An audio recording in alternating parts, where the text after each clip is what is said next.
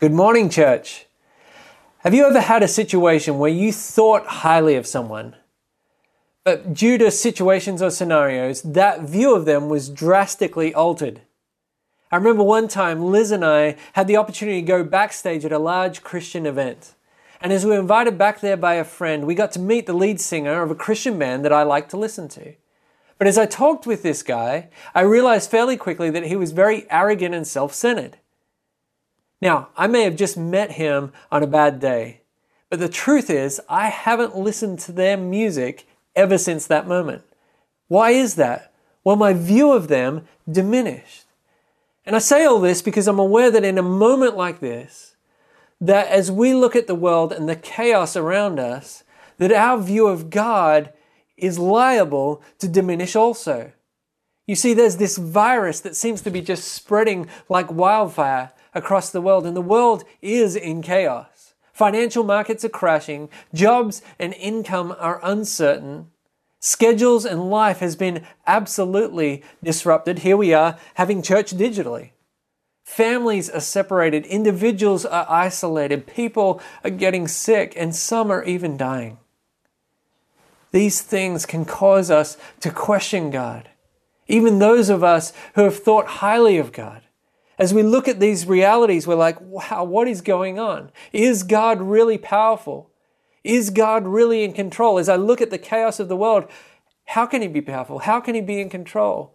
And if He is powerful and if He is in control, why would He let this happen? Does God even care? We question God with all of these things. And what we've got to realize is that we're not alone in our wrestling. Throughout the centuries of human existence, troubles and disasters have unraveled. And as these things have unfolded, these same questions have been asked of God. In fact, in Isaiah 40, the scripture that we've had read today, it comes at a point like this.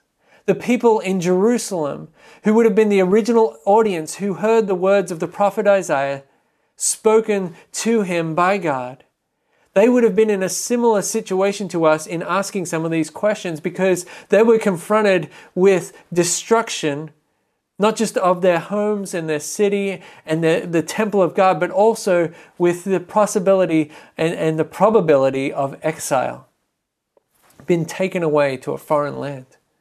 And they too would have been asking questions about, is God in control? Does God care? But God wants us, just as He wanted them in that time, to know truth. And so He used His spokesman Isaiah, both then and now, because these words still speak truth to us, to speak what is true. And so I'm going to invite you to turn in a Bible with me to Isaiah chapter 40, and we're going to read from verse 28. So turn there with me and let's read it. Verse 28 of Isaiah 40. Have you not known? Have you not heard?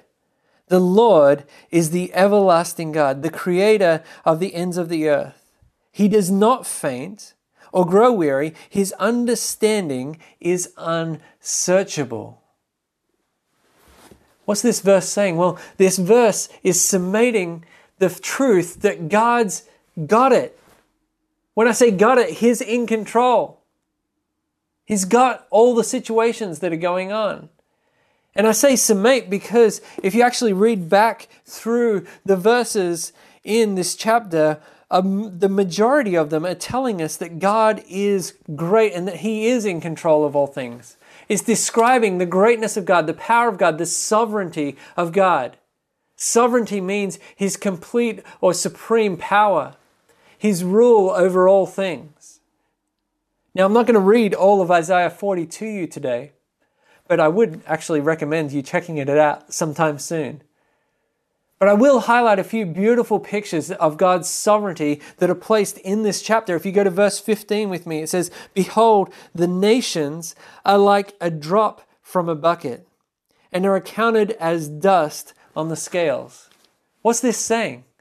Well, what it's telling us is that the nations, and when it's saying that, it means like all the peoples on all the earth. That's a lot of people in a lot of places. It's saying that they're like a drop in a bucket. Now picture that with me, a drop. It's nothing. It goes on and says that they're like dust on a scale. If I was to put dust on this scale today, would it even register? No, it wouldn't register because it wouldn't be enough. And it's saying all the nations of the earth are like nothing in comparison to the weight and the glory of God. If you go on to verse 26, what you'll find in verse 26 is that it talks about the hosts, the stars and the galaxies in the skies. It says, lift up your eyes and see who created these. He who brings out their host by number, calling them all by name, by the greatness of his might, and because he is strong in power, not one is missing. What this is telling us is that God is in control of all the stars and the planets and the galaxies in the night sky. I don't know if you've had the opportunity to travel out to where it's dark and to look up into a night sky and to see the thousands upon thousands of stars. And the truth that this scripture is telling us is that God knows every one of them by name and that he holds them by his power. And it says that not one of them is missing. What assurance in knowing that God is in that amount of control. God is great. He is sovereign. And that hasn't stopped being true today. Just because of some tiny, in his scale, virus. And I say that sensitively, understanding that to us it seems like a big deal. But the truth is, God has always been gloriously in control and will always be gloriously in control. But the wonderful news doesn't actually stop there. If we continue on, what we begin to see is that God, who is supreme, yes, and sovereign, also cares about us. Finite little us. He cares about us. And he can help us and give us his strength. This vast God can help small, insignificant us. Read verse 29 to the end of the chapter with me. It says, he gives power to the faint, and to him who has no might, he increases strength. Even youths shall faint and be weary, and young men shall fall exhausted, but they who wait for the Lord shall renew their strength. They shall mount up with wings like eagles. They shall run and not be weary. They shall walk and not faint. What beautiful truths here. Some of you desperately need to hear these words today. Not just that God is great and that he's in control, as we've spent a lot of time talking about, but he also can give you his supernatural strength to face today. I'm imagining that many of you are exhausted, weary, or faint today. Maybe that's true for you in a physical sense. Maybe you're just tired and run down and stressed, or even sick. Maybe you're in an emotional sense, you're weary and faint. Maybe in a spiritual sense, or maybe all three.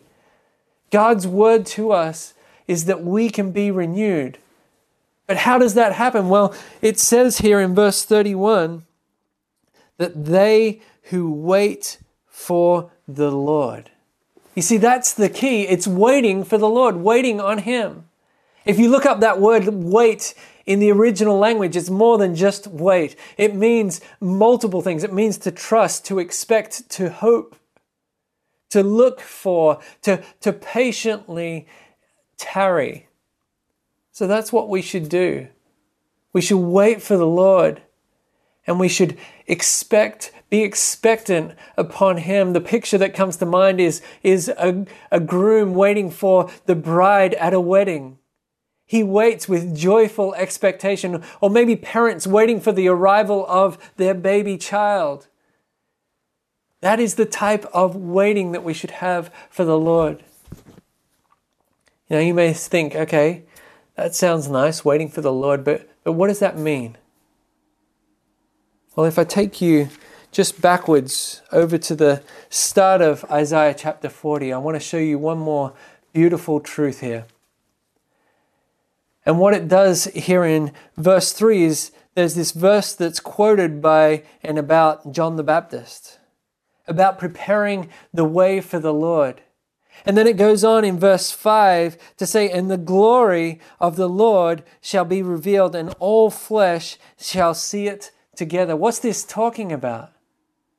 Well, what it's talking about is Jesus. This is pointing us towards Jesus and the fact that Jesus is coming to be the fulfillment of Isaiah chapter 40 verse 5. He is God's glory revealed to us.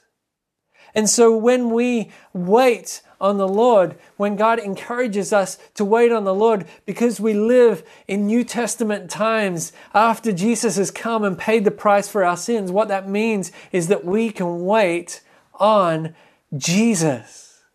We can see Him. We don't have to wait or trust in or look to some unseen mystical God who's this force in the cosmos. No, we have Jesus, the revelation of what God looks like in flesh. And so my encouragement to you today isn't just to wait for the Lord, it's to wait on Jesus, to look to Jesus today, to cry out to Jesus. Let's ask Him to renew our strength, to help us to run and not grow weary, to help us to mount up on wings like eagles. So I have a few final thoughts for you. Firstly, has your view of God diminished? Remind yourself today of what's true. God is sovereign above all things. Just as He's always been and always will be. We can believe that today, even today. Secondly, are you finding your strength in Him by looking to Jesus? Or are you finding your strength by trying to look at yourself? Because if you're doing that, I'm guessing that it's not really working out very well for you. We need to look to Jesus. They that wait on Him shall renew their strength.